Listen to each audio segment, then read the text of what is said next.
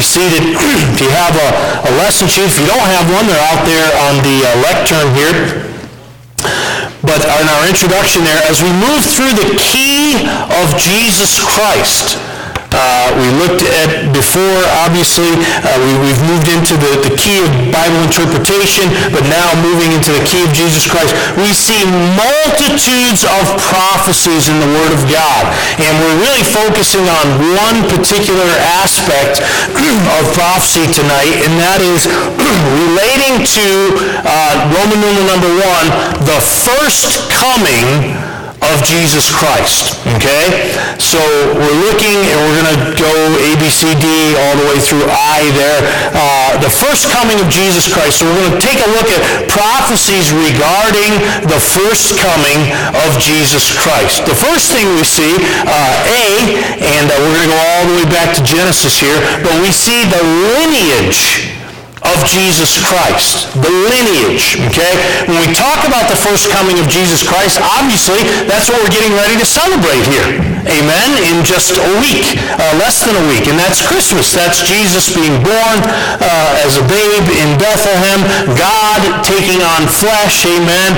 And but we're looking at some specifics regarding the prophecies relating to the first coming of Jesus. So A, the lineage of Christ. So small a there, small letter A, we see one of the prophecies said he will be the seed of the woman. And this is actually the first prophecy that we find regarding the lineage of the Lord Jesus Christ. And it's a very, very important prophecy. If you go to Genesis chapter 3, again, when you read Genesis chapter 3, you know that's the fall of man. That's where the serpent was more subtle than any beast of the field, and he tempted Eve with the lust of the eyes, the lust of the flesh, and the pride of life. And by the way, it's the same exact technique he uses today. He has no new tools, amen. As someone has well said, the devil is a master fisherman. He's got 3 good lures. He doesn't need anything else, amen. The lust of the flesh, the lust of the eyes, and the pride of life. And so obviously what happens here, Adam and Eve fall, and they begin to, God begins to pronounce the curse upon the man, the woman, the serpent, the ground, amen. And one of the things he says here, and if you look at verse number 14, it says, "And the Lord God said unto the serpent, Because thou hast done this, thou art cursed above all cattle, and above every beast of the field. Upon thy belly shalt thou go, and dust shalt thou eat all the days of thy life." By the way, there's something just spooky about the way a snake moves. We remember when we first moved in there on Easton Road, Brother Blossom, we were clearing something in the garage, and all of a sudden there was a snake in there, and it went, and I went, "Yee!" Amen, and went looking for a firearm, amen, just get rid of that. This goes all the way back to the curse. But then it says this in verse 15. He says, "And I will put enmity between thee." Now remember, he's talking about the serpent here, and we learn later, especially in the book of Revelation, the Bible says exactly who that serpent is. It's Satan. It's the devil. Okay, Revelation 12:9 tells us that. So he's having a back and forth here, and he says in verse 15, "I will put enmity," or division, enemy, "between thee and" what? Everybody looking here? Verse 15, "I will put enmity between thee and" who? The woman. "And between thy seed and her seed. It shall bruise thy head, and thou shalt bruise his heel." You say, what does that have to do with prophecy there? I want you to hold your place there in Genesis, because we're coming back, and I want you to go to the book of Romans, chapter 16. Romans, all the way in the New Testament. I don't know how much of this lesson we'll get done tonight. We'll go as far as we can go, and we won't go any farther. Romans chapter 16. So you have Matthew, Mark, Luke, John, Acts, and then Romans. Romans chapter 16 here. We see this is referenced here in this. It says, and the God of peace, verse 20, Romans chapter 16, verse number 20. Here Paul is concluding, he's saying salutations to the saints at Rome, and he says here, and the God of peace shall bruise who? Satan under your feet. What does he say there? Shortly. So what is this a prophecy of as far as the lineage of Christ? It said he would be the seed of a woman. Now that is, it sounds like such a simple thing, but it really is deep in the fact that, listen, the woman has no seed. The man has the seed. Amen? And this is an indirect prophecy to the virgin birth of Jesus Christ. We mentioned that on Sunday. That is a cornerstone of the Christian faith. If Jesus Christ is not virgin born, he cannot die for sin, and he cannot be our Savior. And so the very first part of the lineage, talking about that Jesus would be born, that it will put enmity between thee and the woman, between thy seed and her seed, it shall bruise thy head, and thou shalt bruise his heel. And talking about there, obviously it's about the cross. It's about how the cross dealt a mortal blow, a head wound to Satan. But really, in regards to the lineage here, he would be the seed of a woman. So important. The seed of the woman. Go to Genesis chapter 12. The lineage of Jesus Christ we're looking at here. Genesis chapter 12.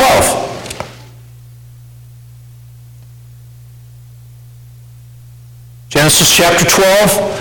If you look at it starts in verse 1 there of Genesis 12. It says, now the Lord had said to Abram, get thee out of thy country, and from thy kindred, and from thy father's house, unto a land that I will show thee, and I will make of thee a great nation. And I will bless thee, and make thy name great, and thou shalt be a blessing. And I will bless them that bless thee, and curse him that curseth thee. And in thee shall all families of the earth be what? Okay? You say, okay, Pastor, what does that have to do with the Lord Jesus Christ? Well, I'm glad you asked. Hold your place there in Genesis 12 and go to Matthew chapter 1. This is one of those passages of Scripture that you yawn through when you read them during the year. I know you do. You know how I know you do? Because sometimes I do. Amen? It's one of those begat passages. And you say, why on earth does God have those in the Bible? By the way, how many of you ever thought that before? I've thought that. Why does God have that in the Bible? You know, this one begat that one, and this one begat that one. Well, what does it say here in verse number 1? Of Matthew 1. It says, the book of the generation of Jesus Christ, the son of David, the son of who? Abraham.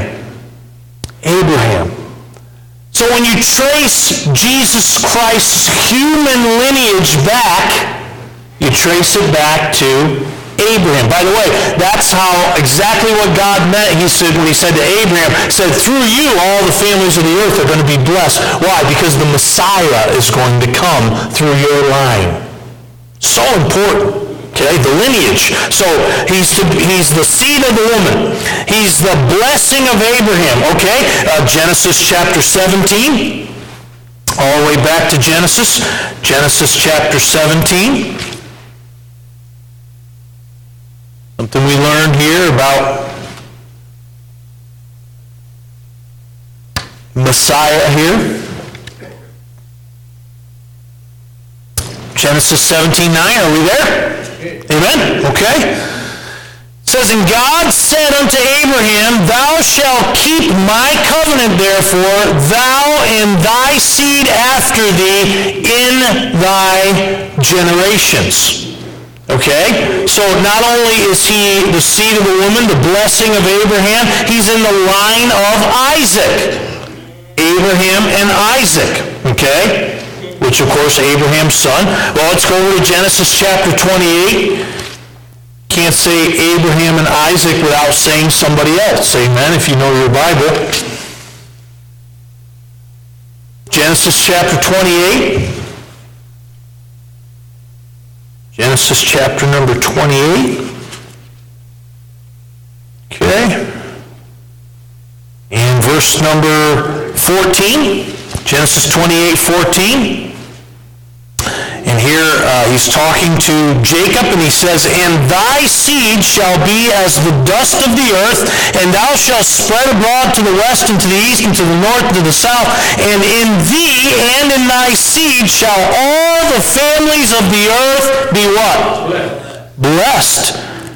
Who is this here? Well, Numbers chapter 24, you don't have to go there, I'll read it. Verse 17 tells us, it says there, "And I shall see him, but not now. I shall behold him, but not nigh.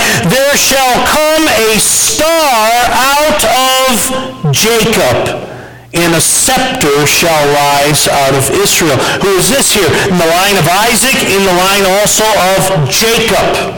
Okay?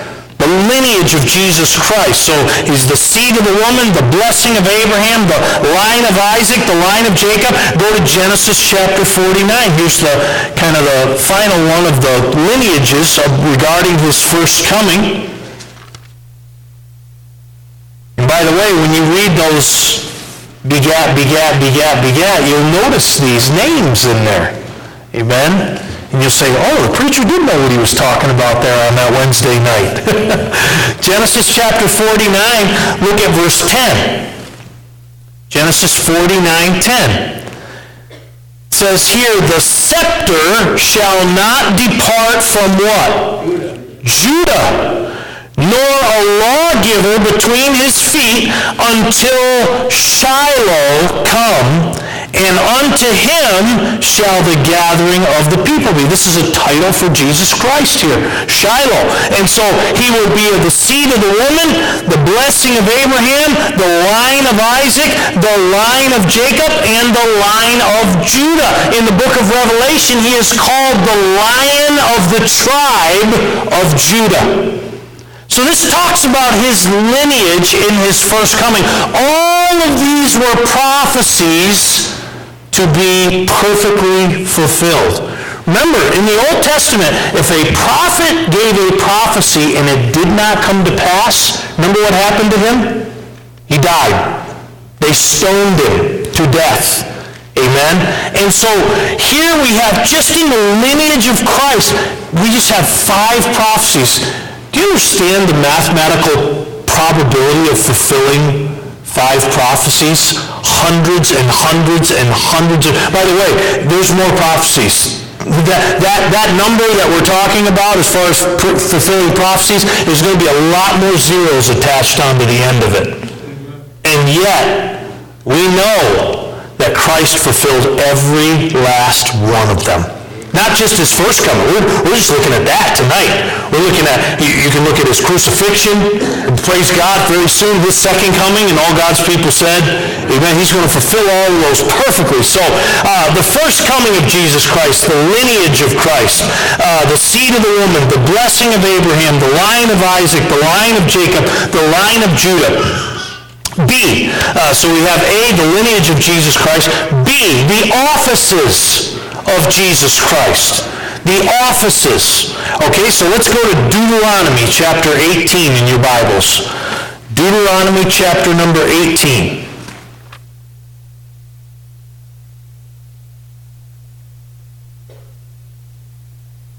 That's the way most people feel about Deuteronomy, right there, amen. Good thing I didn't say Leviticus. You can really let it go, amen. Amen. Deuteronomy chapter 18, look at verse number 15. It says here, "The Lord thy God will raise up unto thee a" what? A prophet. Capital P, correct, in your King James Bible? "From the midst of thee, of thy brethren, like unto me," this is Moses obviously speaking here, "unto him ye shall hearken, according to all thou desirest of the Lord thy God in Horeb in the day of the assembly, saying, let me not hear again the voice of the Lord my God, neither let me see this great fire any more, that I die not. And the Lord said unto me, they have well spoken that which they have spoken. I will raise them up a what?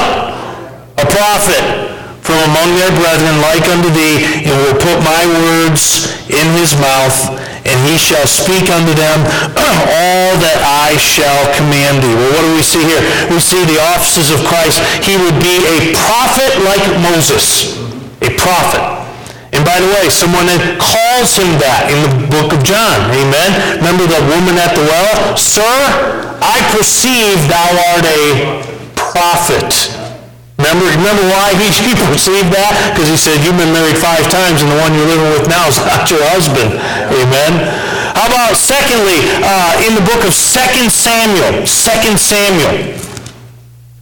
2 Samuel. So take a right turn there at Deuteronomy and you'll go past Joshua, Judges, Ruth, 1 Samuel, and then 2 Samuel. By the way, this is a wonderful way to study your Bible. Line by line, verse by verse, subject by subject. 2 Samuel, chapter number 7, verse 12. God is making promises to David here. And he says, and when thy days be fulfilled, thou shalt sleep with thy fathers.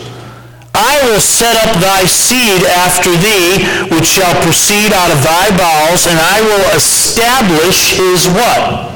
Kingdom. He shall build an house for my name, and I will establish the throne of his kingdom how long? Forever. So, of course, obviously he's talking about Solomon here, that he was going to establish Solomon. But then he says this, I will be his father, and he shall be my son. If he commit iniquity, I will chasten him with the rod of men and with the stripes of the children of men. But my mercy shall not depart away from him, as I took it from Saul, whom I put away before thee.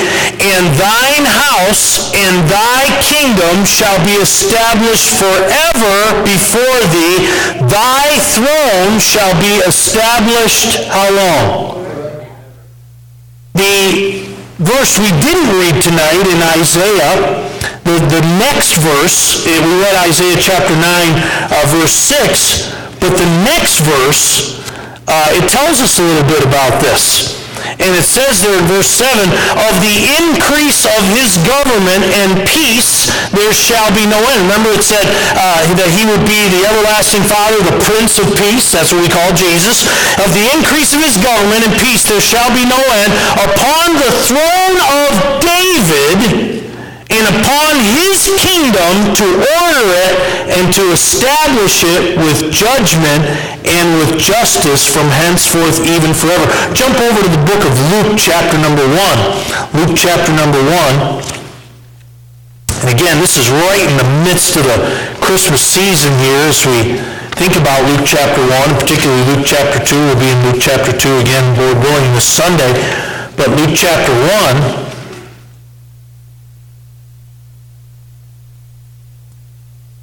and look at verse number,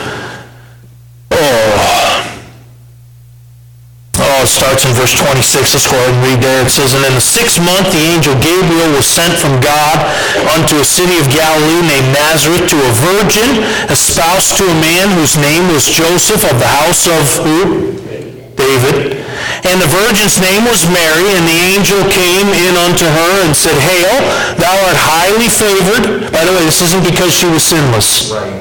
And all God's people said, this is because God chose her for something very special. She would show after she had Jesus that she wasn't sinless when she gave her offering for the purification. Amen. And so it says, the Lord is with thee, blessed art thou amongst women. And when she saw him, she was troubled at his saying. Yeah.